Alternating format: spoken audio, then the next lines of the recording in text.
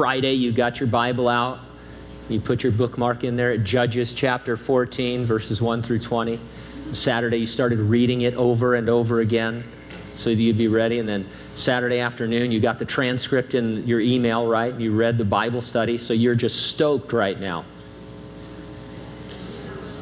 Okay. That's one possibility. In one universe, that's possible. So Judges chapter 14, verses 1 through 20. The topic, Samson breaks his Nazirite vow when he scoops honey from the carcass of the lion he previously killed. The title of our message, Honey Boo Boo.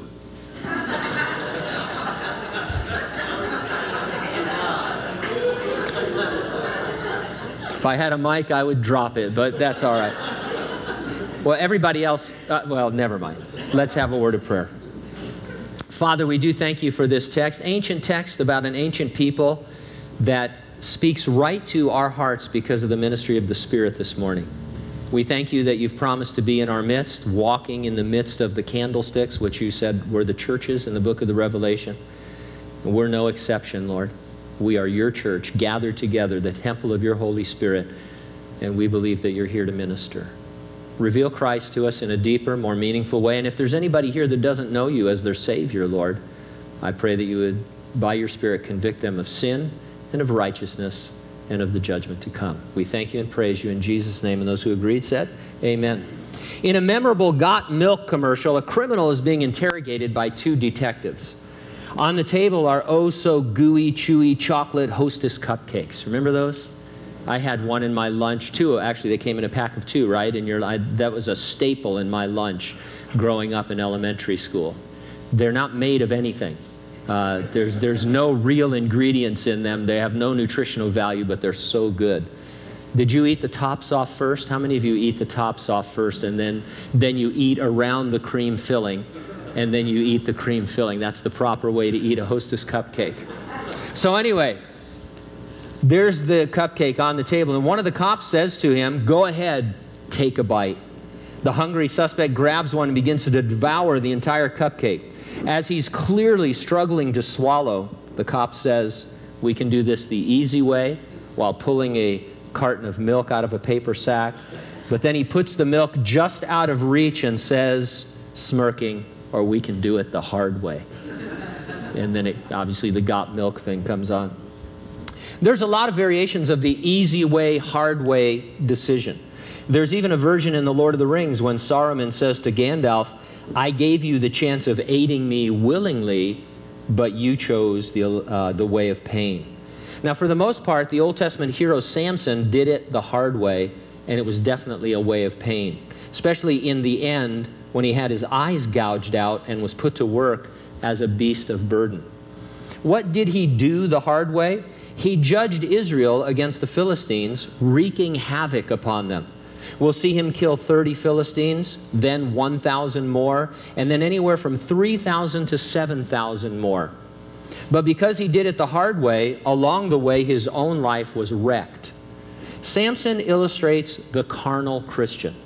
Writing to the believers in Corinth, the Apostle Paul said, I, brethren, could not speak to you as spiritual, but as to carnal, as to babes in Christ, for you are still carnal.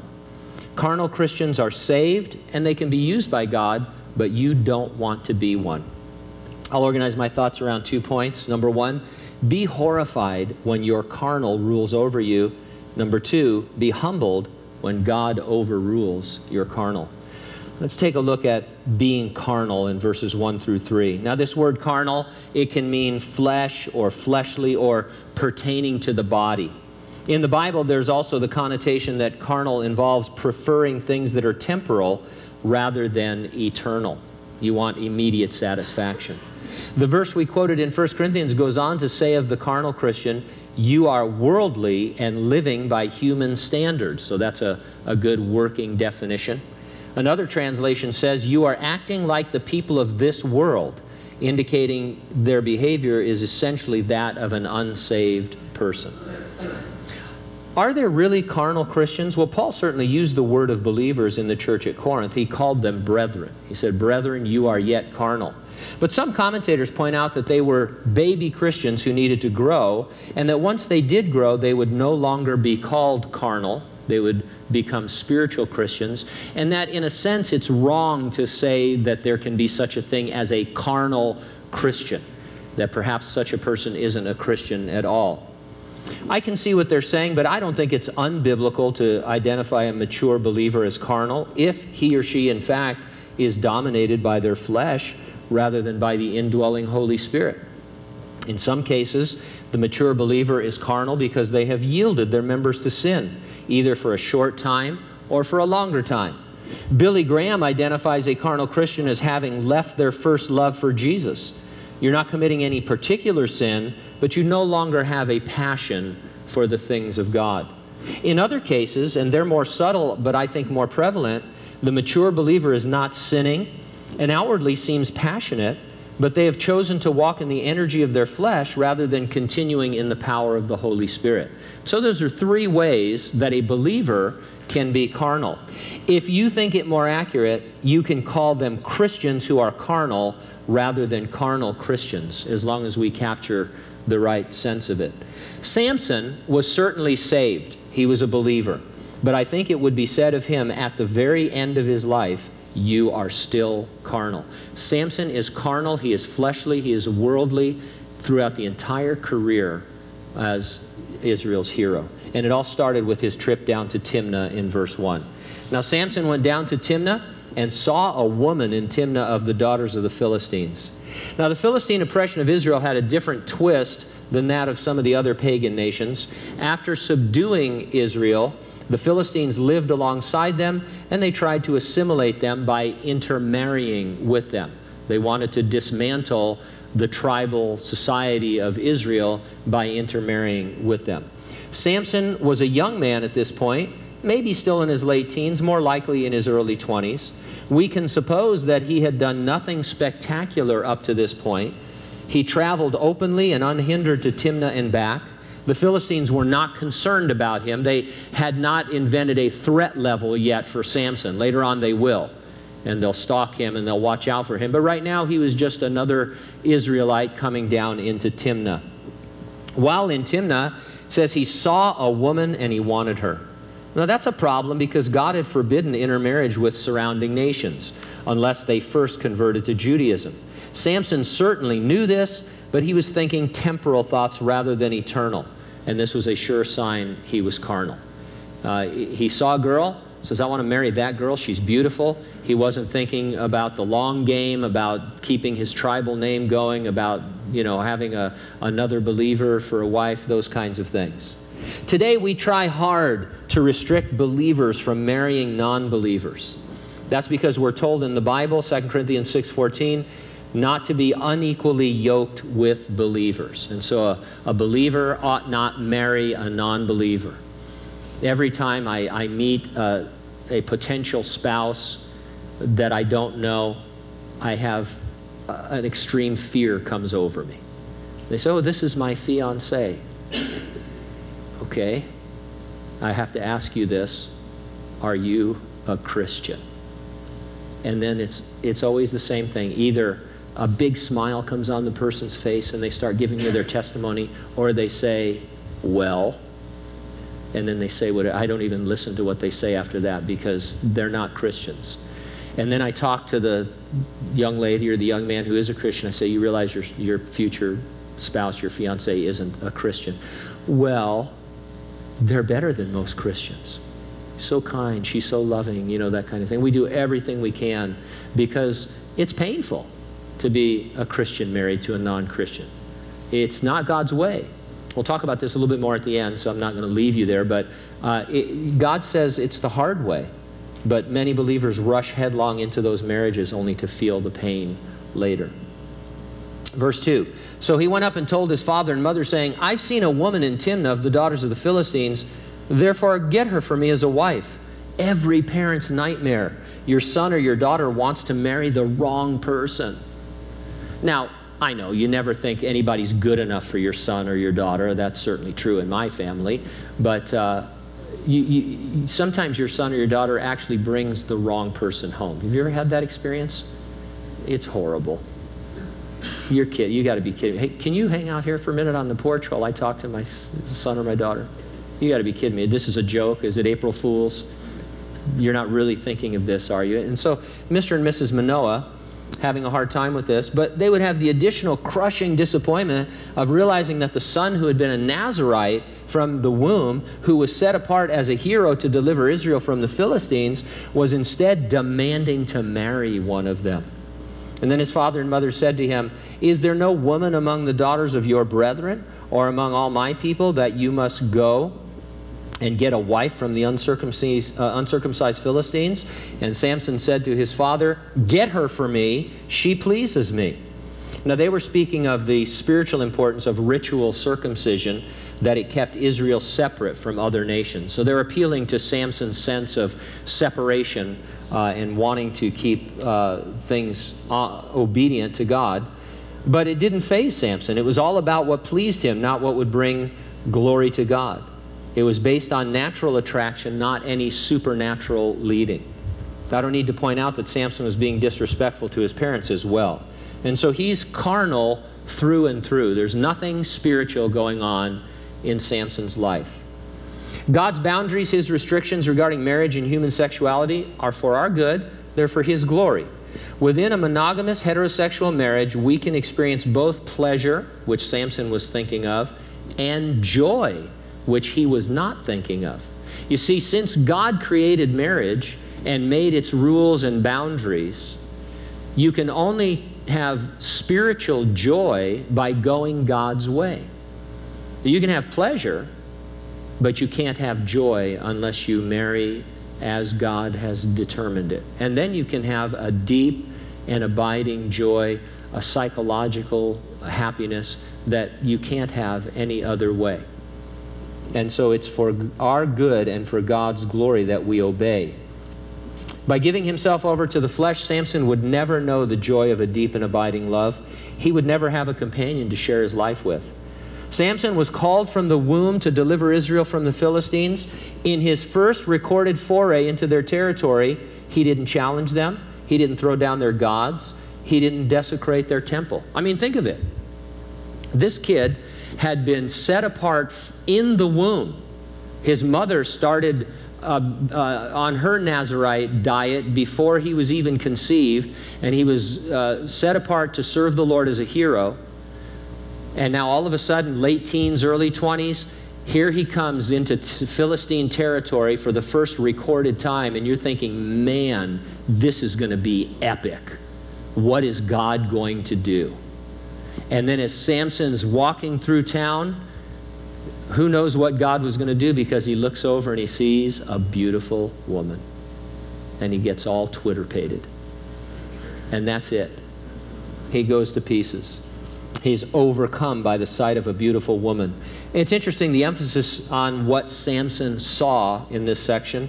I'm sure he saw a lot of beautiful women in his life. We'll see some of them ourselves. And he indulged in their pleasures. How ironic that he would end his life with his eyes gouged out, seeing nothing. Do you think it was worth it in the end? Of course not. Samson's one of those guys who, if he could tell you, would tell you that he wasted his life and that you should obey the Lord. And so secondly, in verses 4 through 20, you should be humbled when God overrules your carnal. Now's as good a time as any to correct a common misconception about Samson. He was not muscle-bound. His strength didn't come from being a gym rat. It was supernatural.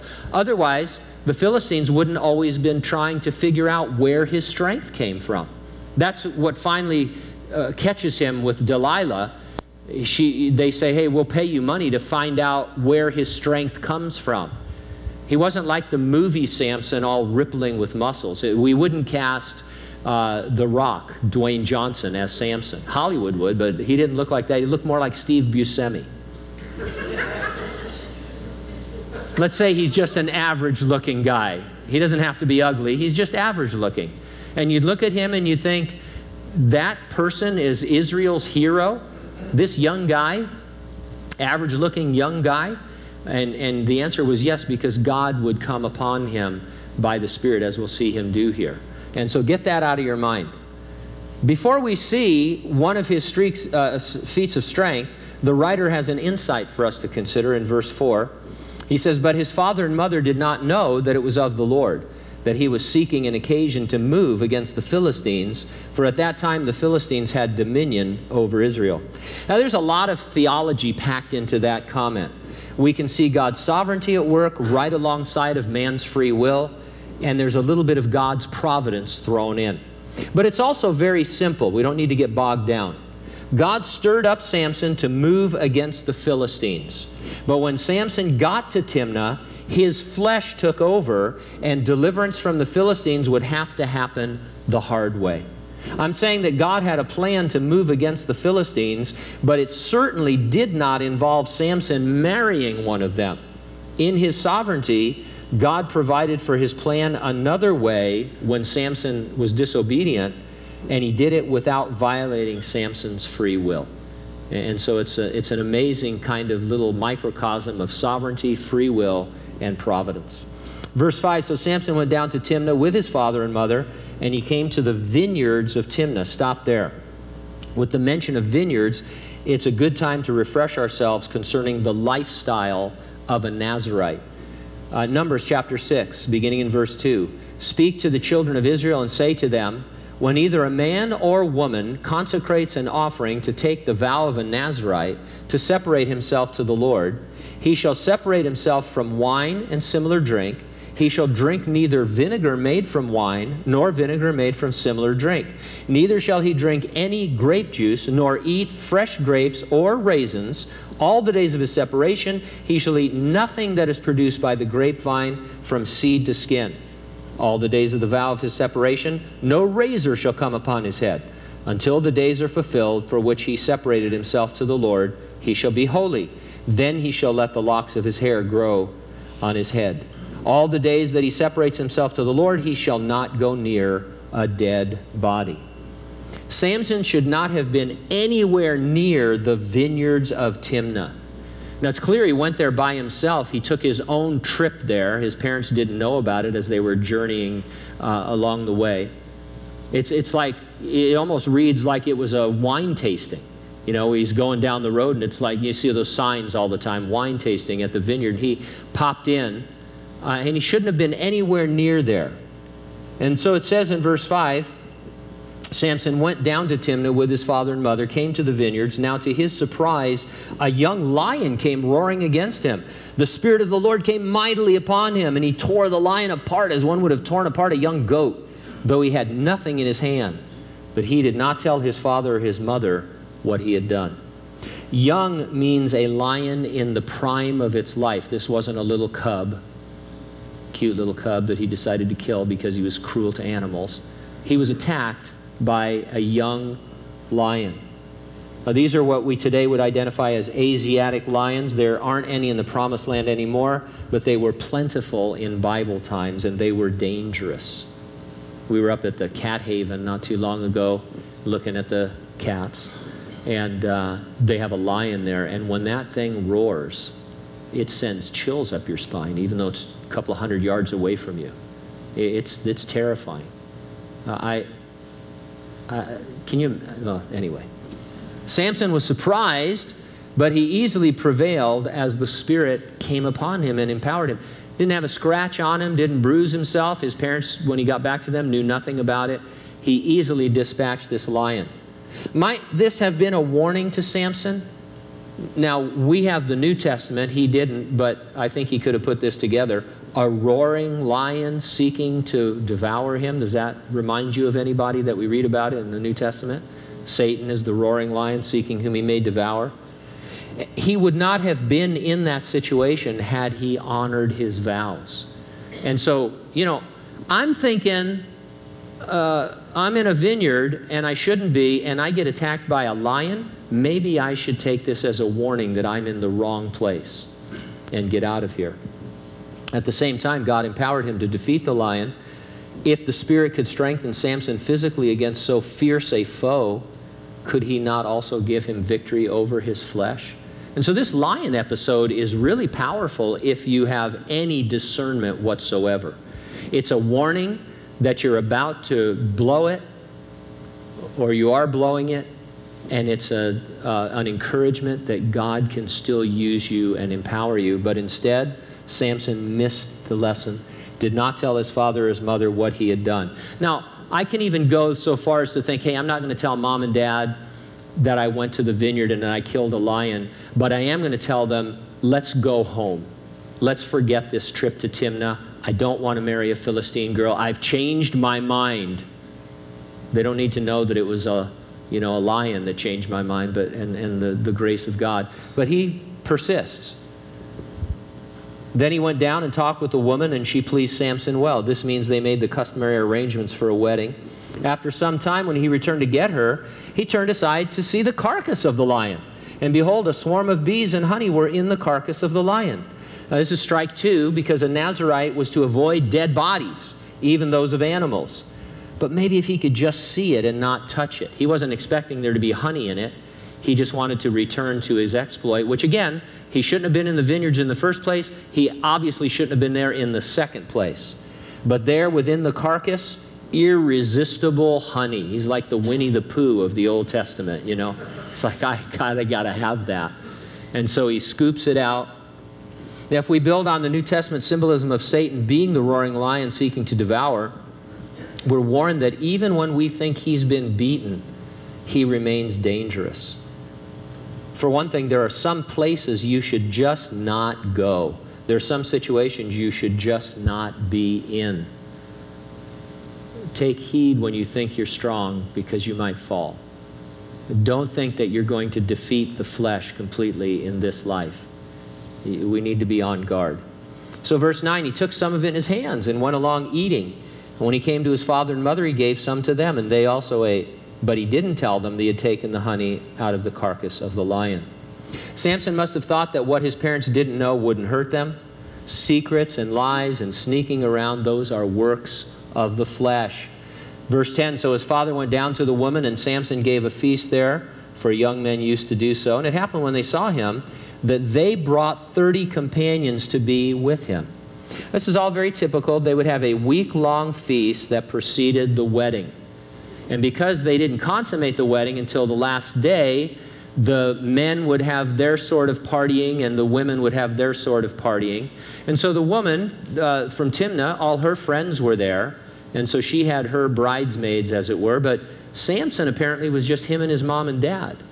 And so that's not much of a party when you're 20 years old to party with your mom and dad. And so Samson, they see him and they send 30 Philistine guys. Hey, if there's going to be a party, let's do it. And so these are all Philistines. He had brought no friends of the bridegroom.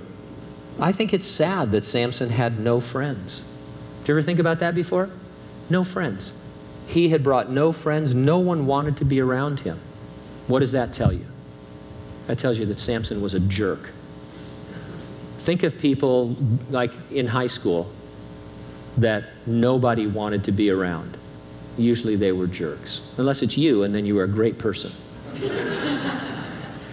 Samson was a jerk. He didn't have any friends. He had nobody he could bring to this wedding. He was completely driven by the flesh. Then Samson said to them, let me pose a riddle to you. If you can correctly solve and explain it to me within 7 days of the feast, I'm going to give you 30 linen garments and 30 changes of clothing. But if you cannot explain it to me, then you shall give me 30 linen garments and 30 changes of clothing. And they said to him, pose your riddle that we may hear it. Riddles were a big thing in ancient cultures, more so than today. J.R.R. Tolkien treats the riddle game between Bilbo and Gollum as if it's almost something sacred.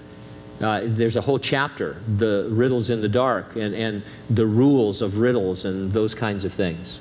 We could call Samson's riddle the lion, the wife, and the wardrobe, because in verse 14 it says, so he said to them, out of the eater came something to eat, and out of the strong came something sweet. Now for 3 days they could not explain the riddle. It reminds you of Bilbo asking Gollum, what's in my pocket? It wasn't a riddle in the classic sense because it couldn't be guessed from clues. Samson's could but it would be a real stretch. It was something only he knew the answer to. Came to pass on the 7th day that they said to Samson's wife, entice your husband that he may explain the riddle to us, or else we're going to burn you and your father's house with fire. Have you invited us in order to take what is ours? Is that not so? In chapter 15, we'll see the Philistines act on this threat. They do burn her and her father with fire. Philistines, you don't want to mess around with these guys. Verse 16, then Samson's wife wept on him and said, you only hate me.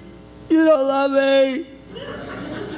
You put the riddle to the sons of my people. You have no place to me. And so on. Now she wept on him 7 days while their feast lasted, and it happened on the 7th day that he told her, because she pressed him so much. Then she explained the riddle to the sons of her people. The flesh is simultaneously weak and strong. It was strong enough so that Samson easily denied his Nazirite vow for wine and honey, but he was weak enough that a man who could kill a lion with his bare hands could not withstand the nagging of a woman. I have no other comments about that. And men, neither do you. So the men of the city said to him on the 7th day before the sun went down, what is sweeter than honey, and what is stronger than a lion? And he said to them, if you had not plowed with my heifer, you would not have solved my riddle. So Samson's not the most romantic guy. Heifer doesn't rank as a term of endearment. If you're, engaged and you're thinking of some term of endearment, you don't look at your spouse to be and say, oh, honey, you're such a heifer. Wow. Plowed with my heifer, actually, it was an idiom that described misusing something or someone, because you normally plow with oxen. If you were plowing with a heifer, it was a misuse. And so Samson was pointing out, you guys cheated, is what he said. But he draws his wife into it with this insult. Then the Spirit of the Lord came upon him mightily, and he went down to Ashkelon and killed 30 of their men, took their apparel, and gave the changes of clothing to those who had explained the riddle. So his anger was aroused, and he went back up to his father's house. Apparently Old Navy was closed. So Samson traveled to another town and killed 30 Philistines for their wardrobe. His anger was aroused. This is not a righteous anger against their domination of Israel. It was Samson's personal anger, a sure symptom of the flesh dominating him. And I believe this could be seen as another subtle nudge from God. Samson ought to have been representing God and God's wrath against the oppressors. Instead, Samson is overcome by petty emotions that are unworthy of a servant of God. And Samson's wife was given to his companion who had been his best man. As I said earlier, Samson had no real companion to act as his best man. He didn't even have a best friend, let alone any friends. We have to therefore assume this companion was one of the Philistines who had attended the feast. God was seeking an occasion to move against the Philistines in order to begin to deliver Israel from their domination using Samson. The Spirit stirred Samson to go down into Philistine territory. What was God's plan? How was he going to utilize Samson? We will never know, because Samson got sidetracked by his flesh when he saw a beautiful Philistine woman and wanted to marry her, a thing that was forbidden by God's law. Things began to cascade as Samson went into a vineyard. Then he touched a carcass, breaking 2 of the 3 lifestyle vows of a Nazirite. We're not told that Samson drank wine at the feast, but I think we all know that he did. I don't think we're reading anything into the text to know that he could care less about the Nazirite vow. Now, the Nazirite vow was meant to be an outward show of an inward devotion. While we no longer take the vow, it does have New Testament counterparts. The Nazirite was to avoid everything concerning grapes, which in that culture included wine and later strong drink. The Christian is to remain sober. Now, that doesn't just mean you don't get drunk. It means we have a sober, realistic, eternal mindset and lifestyle. Apostle Peter said this, "Be sober and vigilant, because your adversary, the devil, walks about like a roaring lion, seeking whom he may devour." The Nazirite was to never cut his or her hair. This speaks to us of being submitted to God, because in the Bible, hair and head covering is a symbol of submission to authority. We're to look like and to live like we are submitted to the authority of another, that other person, Jesus Christ. James wrote, submit to God, resist the devil, and he will flee from you. The Nazirite was to avoid death. I think the spiritual counterpart here is our call to remain separate from the world. We are, to use the well-worn phrase, to be in the world, but not of the world. Samson was to be a lifelong Nazirite. We are to be living sacrifices, offering ourselves to God for his constant use. Quoting the Old Testament, the Apostle Paul wrote this about separation. He said, therefore come out from among them and be separate, says the Lord. Do not touch what is unclean, and I will receive you. God was merciful to warn Samson about his sin and to show him he could overcome it. If Samson could defeat the roaring lion, he could defeat the beast within, the flesh. But Samson chose the temporal over the eternal. He remained carnal. Now here's the amazing grace of it all. God used Samson despite all of that. This was not God's plan. God does not plan for his people to sin. God sent Samson to Timnah with a plan to begin to judge and be a hero for Israel, and Samson presented him with his flesh. And so God, if you'll allow me to use the word, improvised. The sovereign God, who allows for our free will, provided for his plan in another way. And we end up with Samson beginning to do damage to the Philistines. God used Samson despite all that. It's not something to brag about. It is, in fact, humbling. It was a kindness on God's part that ought to have led Samson to repentance. Samson sinned, but God's grace abounded. The Apostle Paul once asked, shall we continue in sin that grace may abound? And then he answered, certainly not. How shall we who died to sin live any longer in it? This is one of the aspects of God's character we love if we're the sinner, but we have a hard time with if it's someone else. When somebody else is just blowing it and God seems to be overlooking it or even actually using the person, it's like, God, what are you doing? And we need to remind ourselves he's doing what he will do for you as well. With grace and mercy, grace upon grace, continue to use you while he's drawing you back to himself. Earlier I mentioned that a Christian is not to be unequally yoked with a non-believer. And I mentioned that too many believers ignore that to their own pain. But guess what? Sometimes the non-believer gets saved. I say to that, hallelujah. Does that mean it was God's will all along? And the answer to that, surprisingly, is no. God's will is that no one should perish, but that all should come to eternal life. And so if a person gets saved, that's a wonderful thing. But because a person got saved after they married a non-believer a day later, or a month later, or a decade later, that doesn't change the situation. That situation was disobedience to God. And we have to look at that and be humbled that God used us anyway. And so if you're in that situation, I don't mean to bemoan you or to belittle you, but you should be humbled. You should say, wow, this is how amazing God's grace. When I veer off the path, when I see something I want that God clearly says is not for me, and then years later he works it out for my good and his glory, I should be humbled by that. And that's what God does, because that's who God is. We don't want to continue in sin so that grace might abound. God's graciousness never excuses sin. So if you've sinned, or if you're in sin right now, if you've left your first love, or if you, having begun in the Spirit, are trying to live the Christian life in the energy of your flesh, God's grace will abound to you. He has grace upon grace for you to get out of those situations. The question for each of us today who are Christians is this: have I chosen the easy way or the hard way? If I were to lay my life out before Christians, as it is before Jesus, and say, Lord, here are my decisions, this is what I'm doing, would we actually say, well, that's the hard way, that's your way? Or would we say, no, that's the easy way, that's God's way, that's clearly God's will for your life? Sin is the hard way. Trying to walk in the energy of the flesh is the hard way. God still uses me while I'm choosing the hard way, but I should not confuse that for His approval. It's just that His mercy and grace seek to lead me to repentance. And as I've said a couple times already, I should be humbled. If I am sober and submitted and separated, then the roaring lion who seeks to devour me must flee. He'll keep coming back, but I already have everything I need in Christ to defeat him.